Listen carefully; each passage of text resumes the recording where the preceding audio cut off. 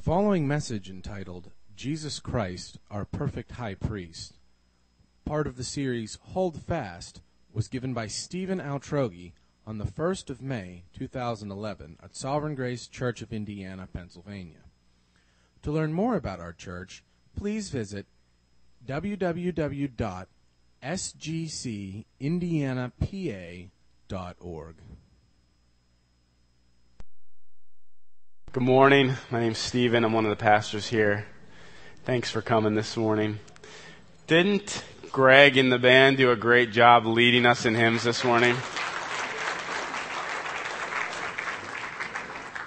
If you could turn in your Bibles to Hebrews chapter 5, please. Hebrews 5. We're going to be in verses 1 to 10 this morning. We're in the midst of our series called Hold Fast on the book of Hebrews. And if you would just join with me and pray just that God would speak to us through His Word. Lord, we thank You that You are a speaking God, that You have not left us to wonder what You're like. And Lord, I thank You that You sent Jesus into the world to demonstrate what exactly You are like. So, Father, I ask now that You would speak to us through the Holy Spirit, that You would affect our hearts, Lord, and that we would see more of You, more of Jesus, more of the Holy Spirit. Father, we want to know You more. Lord, I pray that Your Word would be a comfort to us, that it would stir us, that it would give us fresh love for You, and that we would leave here more grateful that we know You. In Jesus' name, amen. Amen. I want you to, for a moment, in your minds, set aside the fact that you are probably a Christian. You're in a country that identifies itself as being a, quote, Christian country. Set aside all your knowledge of what it means to be a Christian.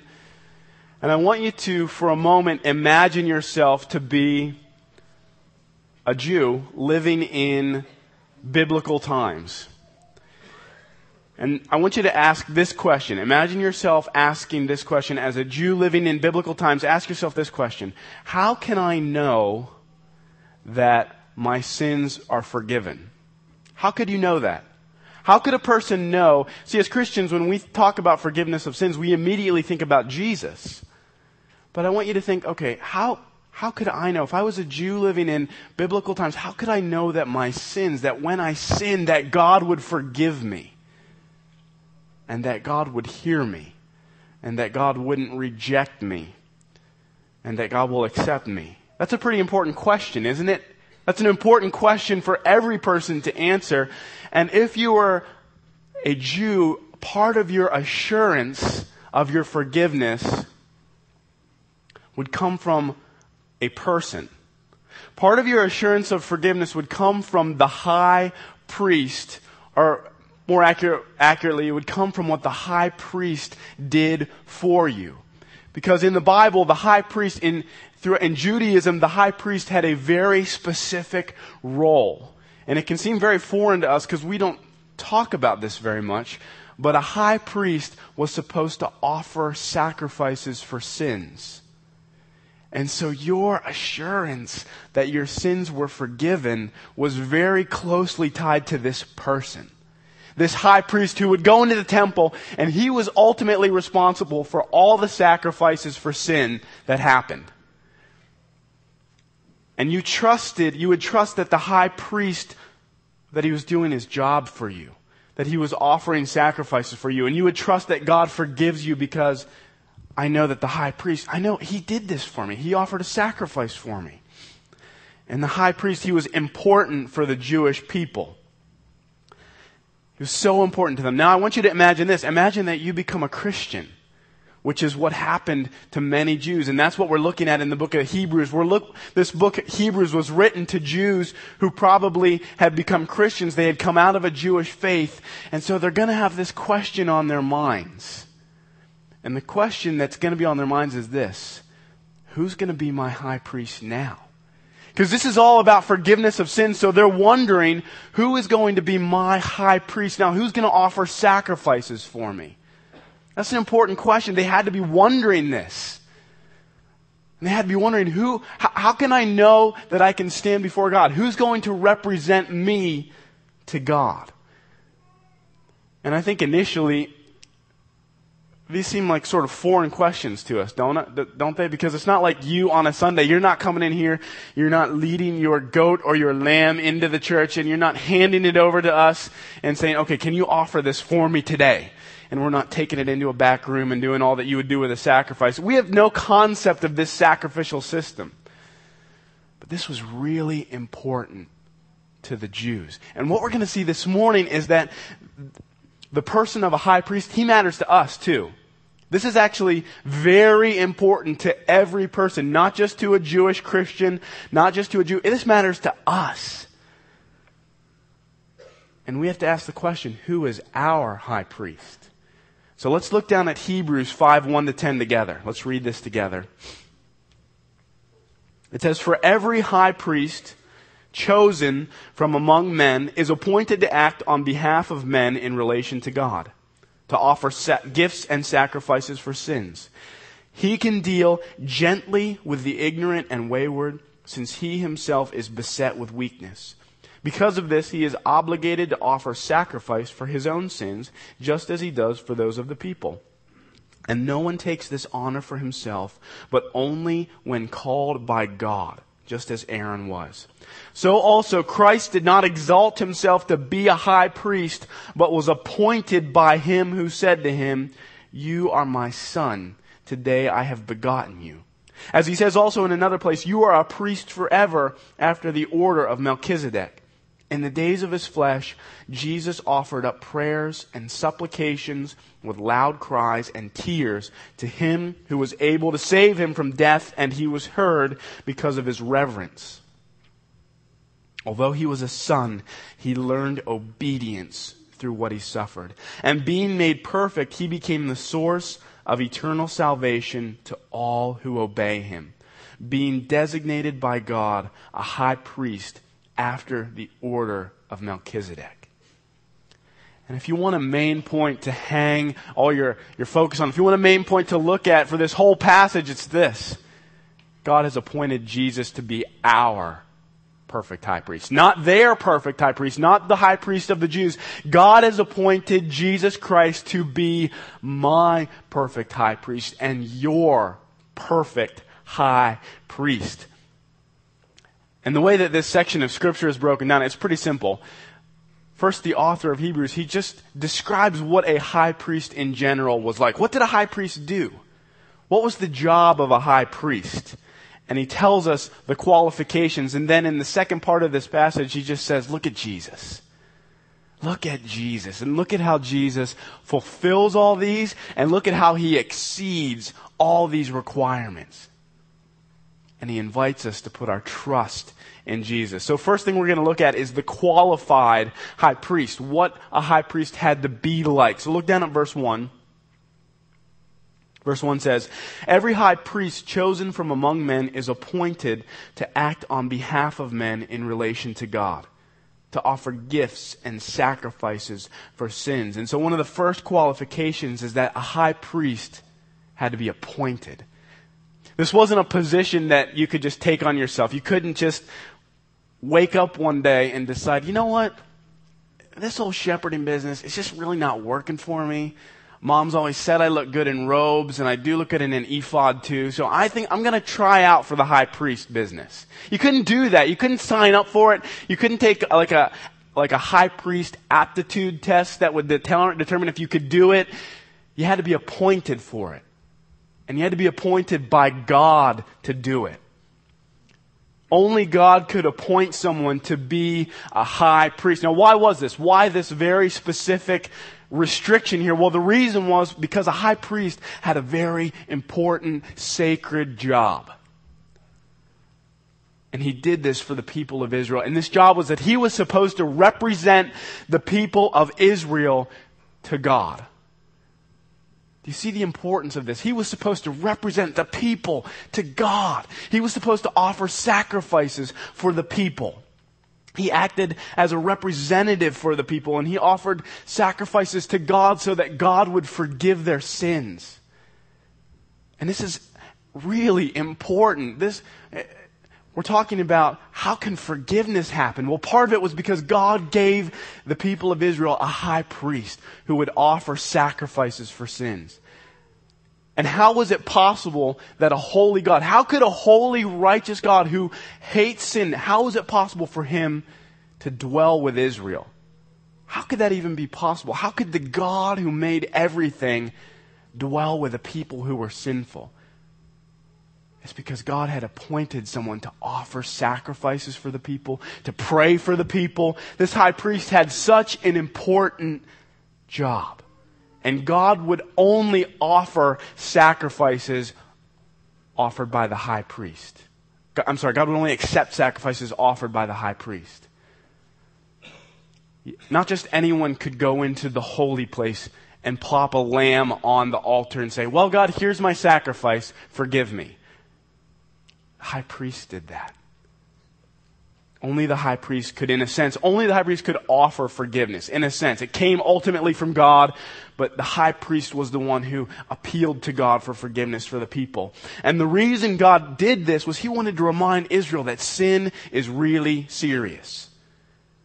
God takes sin seriously, and he can't just forgive sin just as if it was nothing. Something has to be done. A sacrifice has to be made. Punishment has to happen somewhere. And so God instituted this whole sacrificial system to remind Israel, I'm a holy God. And don't take sin lightly. I love you. I want to be with you. I want to dwell with you. I care about you. But if we're going to be together, there has to be something done about sin.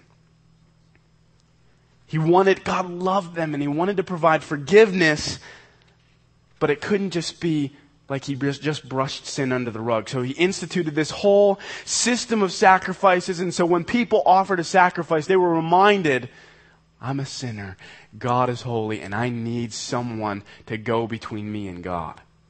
I need someone to offer a sacrifice for me. And that's what the high priest did. So he was appointed to offer sacrifices, and then the second qualification was he had to deal gently with the people. Look down at verse 2. Verse 2 says, he can deal gently with the ignorant and wayward, since he himself is beset with weakness. See, the high priest, he couldn't be this pompous, arrogant windbag who had no tolerance for the faults of other people. He couldn't be like that. The high priest knew, or should know, that he was weak. That just like everyone else, he was a sinner. And God wanted to remind the high priest of this, and so he required that the high priest offer sacrifices for himself first. Look down at verse 3. It says, because of his weakness, he is obligated to offer sacrifice for his own sins just as he does for those of the people. And have you ever known someone that, it can be so frustrating to be around these people. Have you ever known someone that was hypercritical of everyone's faults and yet couldn't see their own faults? Hypercritical of the slightest failure that someone would have, and yet unable to see that they're probably doing the same very things. And like when you're around them, it's like you're just waiting for them to like pounce on you. And you're just waiting for them to find, you see that mistake? You're just waiting for them to say that to you. It's like you're walking on eggshells around them, and they don't have any grace towards anybody. There's no grace. There's no willingness to just deal with people's weaknesses. They're just uptight, hypercritical, and a high priest couldn't be like this. He had to deal gently with people. He had to be patient with them. He had to deal gently with their sins, with their weaknesses, with their failures. He couldn't condone sin. It wasn't like he could just overlook it and say, it's all right. Everybody has problems like that. He couldn't condone sin, but he also couldn't flip out at their sin. He couldn't flip out in self-righteous, I can't believe you did that, anger. He had to deal gently with them because he knew his own weakness. And he knew his own faults. And he had to walk this middle line so that he could effectively minister. And I want you to keep this description in mind. Remember this, because this is going to help us as we think about Jesus. The high priest had to deal gently with people. Remember that. Because it's going to help us as we look at Jesus as our high priest. And then verse 4 reminds us that high priest, he couldn't take this honor on himself. He had to be appointed. It says, no one takes this honor for himself, but only when called by God, just as Aaron was. And Aaron, he's the model high priest in the Old Testament. He was the first high priest, and every high priest had to be descended from Aaron. Now, why does this all matter? What does any of this have to do with us in 2011? Why should we care about Israel in 2011? Here's why. God hasn't changed. God has not changed over the last 4,000 years. God is still holy. He still cannot be in the presence of sin. God still cannot allow sin to go unpunished. He's still righteous. And He still requires a sacrifice for sins. Have you ever thought about that? God still does require that there be a sacrifice for sins. Still, today, there has to be a sacrifice for sins. And you and I need a high priest. I need a high priest. I've sinned against God. I've rebelled against God. I haven't loved people like I should have. I've been arrogant toward people. I've been impatient with people. I've been hypercritical of people. I've been just like that. And so do I think, have you ever thought about this? Do I think that I can just waltz into the presence of God with all my sins and all my failures? Do you think that I can just come in on my own, just as I am, nothing, no qualifications? Can I just come into the presence of God that the Bible describes as a consuming fire? With all my sins and all the times I've failed to love God, do I think that I can just come to God? Do I think that I can approach God however I want? The angels, as they circle the throne, they cover their eyes and they say, holy, holy, holy. And when Isaiah saw God, he trembled and he said, I'm undone. Do I think that I can just come to this God just as I am? I can't. I need a high priest. And so the question I think we all need to ask is, who's going to offer a sacrifice for me? Who will offer a sacrifice for my sins? Who's going to represent me before God? Who's going to take up my case before God and say, Father, accept them? Who's going to do that? And some of you this morning, I don't need to convince you that you're guilty. You know you're guilty. You've committed lots of sins, big sins, bad sins. You have no need of anyone. You know you're guilty and you wonder, can I be forgiven? Is there any possible way? And then there is. There is. There's a high priest for us. And God loves us. The Father loves us. And He wanted to make a way that we could come to Him. And that's where we come to the second point. We see Jesus, the greatest high priest. The greatest high priest. And the author of Hebrews, here's what he's trying to do. The author of Hebrews is trying to paint this picture for us of Jesus as the most magnificent, great, final high priest. And all throughout the history of Israel, the high priest, he had to be a descendant of Aaron, the first high priest. He had to be from the line of Aaron. And we're going to see in future weeks, we're going to see how Jesus is different than that. He's from a different line. But what the author's trying to do is he's trying to paint this picture that says, look at Jesus. He's the one who's the final, ultimate high priest. He's the one you can trust in. Aaron, all those who have come before you, it stops at Jesus. And He's the final, ultimate, great high priest, the one who brings us to God. And so look down at verses 5 and 6. In verse 5 it says this. So also Christ did not exalt Himself to be made a high priest, but was appointed by Him who said to Him, You are my Son. Today I have begotten you. As He says also in another place, you are a priest forever after the order of Melchizedek. And so this passage is saying, you know what, Jesus, he didn't appoint himself to be a high priest. He didn't appoint that position for himself. Rather, and this helps us see how much God loves us, God appointed Jesus for us. It's almost as if, I want you to hear God sort of having this imaginary conversation with himself. Imagine this, him saying, I love these people so much. I love them. But here's the problem. Their sin cuts them off from me. What can I do? What solution is there so that they can dwell with me? So that sinners can dwell with a holy God? I'm going to appoint Jesus to be their high priest, to represent them to me, to offer a sacrifice for them. I'm going to appoint Jesus to take up their case for me. And this shows us that God loves us. He came up with this solution so that we could know God, so that we could approach God, so that we could go into the place where the angels fear to go. Isn't that incredible? And so we see God the Father in verse 5, we see God the Father saying to God the Son, you are my Son. Today I have appointed you. And this is a quote from Psalm 2. Psalm 2 was a royal coronation psalm. It was a psalm that got read when a king was appointed, when a king was put into power. They would read Psalm 2. And we saw this psalm earlier in Hebrews. And it was written to show that Jesus, the Son, is also the King. That the Son of God is the King. And it's really important that it's coming back here. We're seeing this psalm again. It's really important that it's being quoted here. Because what this is saying is this. The Son of God, the King of Kings, the one who has been appointed by God as King of the universe, the one who rules all things, the one who directs all things, Jesus, the Son of God, is also appointed as your high priest. The great King is also your high priest.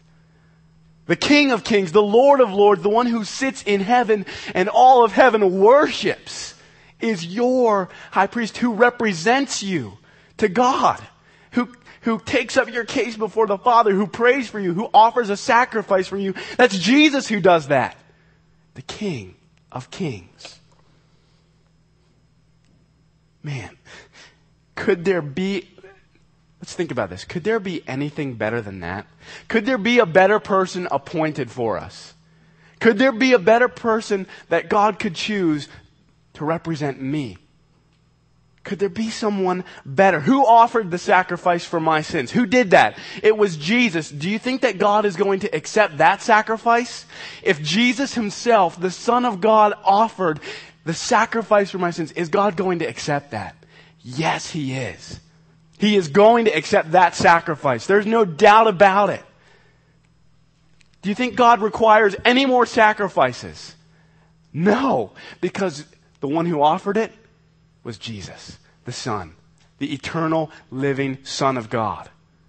And because God loves us, he said, this is the one I'm going to give for them. And who is it that prays for you? Who is it? See, one of the jobs of the high priest was to pray for the people. To pray for the people of Israel. Now who is it that's praying for us? Who is it that prays for you day and night? Who is it that intercedes for you? Who is it that's saying, God, help them, give them strength, help them as they're walking through this life? Who's doing that? It's Jesus, the King. So do you think God's going to hear those prayers? Absolutely. Do you think that God is going to reject those prayers? No. It's as if God the Father is saying, who's the person, who can I appoint to represent these sinners? I'm going to give them Jesus, the King of Kings. And Jesus, it's not like Jesus is a temporary high priest. All throughout the Old Testament, there would be a priest, and he would die, and a new one would take his place. And so there was this succession of people acting as high priest, and some of them were great, and some of them were not so good. Some of them were faithful, and some of them were not faithful. But look down at what it says in verse 6. It says, as he says in another place, you are a priest forever, after the order of Melchizedek. Melchizedek, this is going to be explained in further passages, but Melchizedek is this mysterious king who shows up in Genesis, and there's never a record of Melchizedek dying. He obviously really did die, but in the language of Scripture, there's a sense where he didn't die because it's not recorded. And so it's saying that Jesus is a priest in this order after Melchizedek. He's going to be a priest forever. He's not going to stop. He's not going to die. He is always going to be my high priest. There's no worries about a new one coming in and being unfaithful because Jesus, the Son of God, the faithful King, is always going to be my high priest, always praying for me, always interceding for me. The sacrifice that he offered once and for all, accepted by God. And he's going to be there forever. It's always, Jesus' sacrifice, it's always going to cover me. It's always going to be acceptable to God because Jesus is standing right there before the Father and God always accepts it. And we sing this song that says, sing this hymn, it says, when Satan tempts me to despair and tells me of the guilt within, upward I look and see him there who made an end of all my sin. When we are tempted to despair, when we're tempted to discouragement because of our sin, when we are tempted to feel like I'm done as a Christian, we need to turn our gaze away from us and to look to Jesus, who made an end of all our sin. When you have sinned in impatience toward your spouse or your children or your roommate for the 1,000th time, and the guilt is crushing you and you feel like, am I ever going to make any progress? The solution at that point is not to keep looking at yourself, but to look at Jesus who made an end of all your sin. Your high priest who offered himself as the sacrifice for your impatience, for my impatience. That's the solution. Look up, look out, stop looking at me, look at Jesus. Jesus, he's praying for you and he's praying that God would help you and God forgives you and loves you not because of anything you're going to do, but because of Jesus, your high priest, who's standing there taking up your case before God. That is where we need to look. Or when you give in to pride, I give in to pride so often. I just think I'm much better than I really am in pretty much every area of life. When you give in to pride, it's true. When I was growing up, I thought I was going to be a professional basketball player. That obviously hasn't happened, but there's a chance I could make it, I think. When you are tempted to pride and you give in again and you think, what is my problem? Why can I not seem to make any progress in this? And you're tempted to just dwell there and wallow in your sin and wallow in your discouragement. We need to look up and look out and look to Jesus, our high priest, who is standing there before the Father. And Jesus says to the Father, Father, I paid for that sin. I paid for that pride. It's already been paid for. And the Father says, yes, you did. And I accept it. I completely accept it. You paid for it, Jesus. I accept it. I don't hold them guilty. They are not guilty before me. They can come to me boldly, freely. No guilt, no condemnation. We need to look there, not here. When we are tempted to despair, when Satan is tempting us to despair, we need to look to Jesus, not to ourselves. So if you're tempted to despair, look to Jesus. Are you guilty? Look to Jesus, your high priest who offered the sacrifice for you. Are you weak? Look to Jesus who's praying for you. Look to Jesus. It's so frustrating. I get really obsessive sometimes about my sin. It's ridiculous. I think about it. I dwell on it sometimes and I just get so frustrated with myself, so sick of myself, and I start to get in this cycle where I'm just thinking about, why can't I get over this? Why can't I get through this? It's like I just get obsessed with it. And there's times when I think I need God just to slap me in the face and say, snap out of it, you moron. Snap out of it. Look at Jesus. There's a reason I gave Jesus as a sacrifice for your sins. How about you look to him? How about you trust in him? Just snap out of it. Quit being so self-absorbed. Quit looking at yourself and look to Jesus. Because really, thinking about myself I don't think it's ever once helped me in my entire life. Focusing on myself has never helped me change. getting focused on me and what I need to do, it's never had any power to change me. It's when I look to Jesus and I trust in Jesus and I hope in Jesus and I ask for Jesus to help me, that's when I change. When I quit looking at me. So let's look to Jesus, our high priest. Because he was appointed by God for us. He's appointed for us. That's the first qualification. He had to be appointed on our behalf. And the second one, remember, the second qualification was that he had to be able to deal gently with people. Deal gently. And we see that in Jesus. Look down at verses 7 and 8.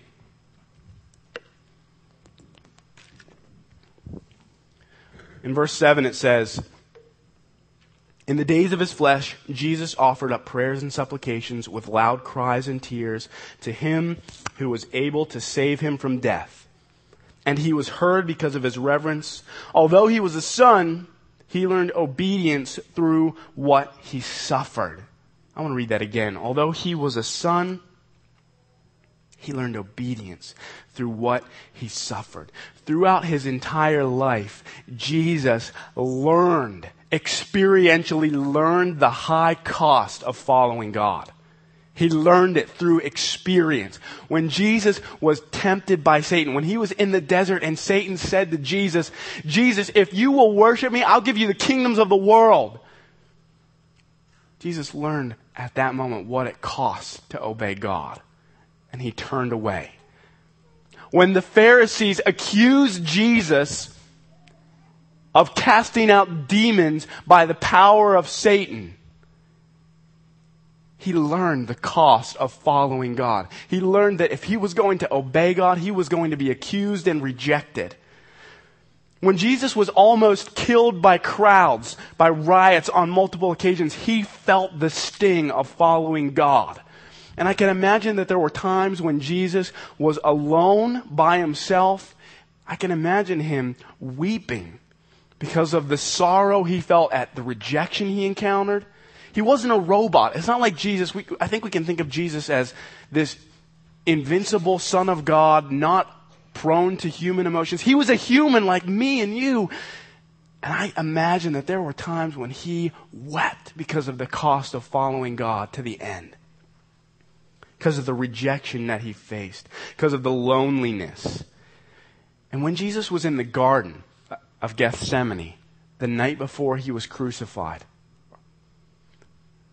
when he was in the garden, he came face to face, right in his face, with the great cost of following God. When Jesus was in the garden praying, he comes face to face with all that it is going to cost him and all that he is going to suffer to obey. And in the garden, he prayed to God. He offered up loud cries. He sweat drops of blood because he knew that coming his way the next day, he knew he would be encountering the wrath of God. He knew that in the next several days, he was going to be hanging on the cross, swallowed up by God's wrath, and the thought of that made him tremble. Doesn't it strike you as interesting that, use your imagination with me, it's interesting, Jesus, he battled legions of demons without blinking an eye. He was sleeping in the back of a boat when a gale force storm was taking place all around him. He never quivered at that stuff. He never trembled. He never hesitated. He always just went boldly where he was supposed to go. But then he comes to the garden and he's saying to his disciples, "Come with me and pray." He's asking for support. And as he's there, he's saying, "God, would you please, if there's any possible way, could you spare me from this?" He's encountering what's going to come his way. He knows that the next day he's going to experience hell on the cross.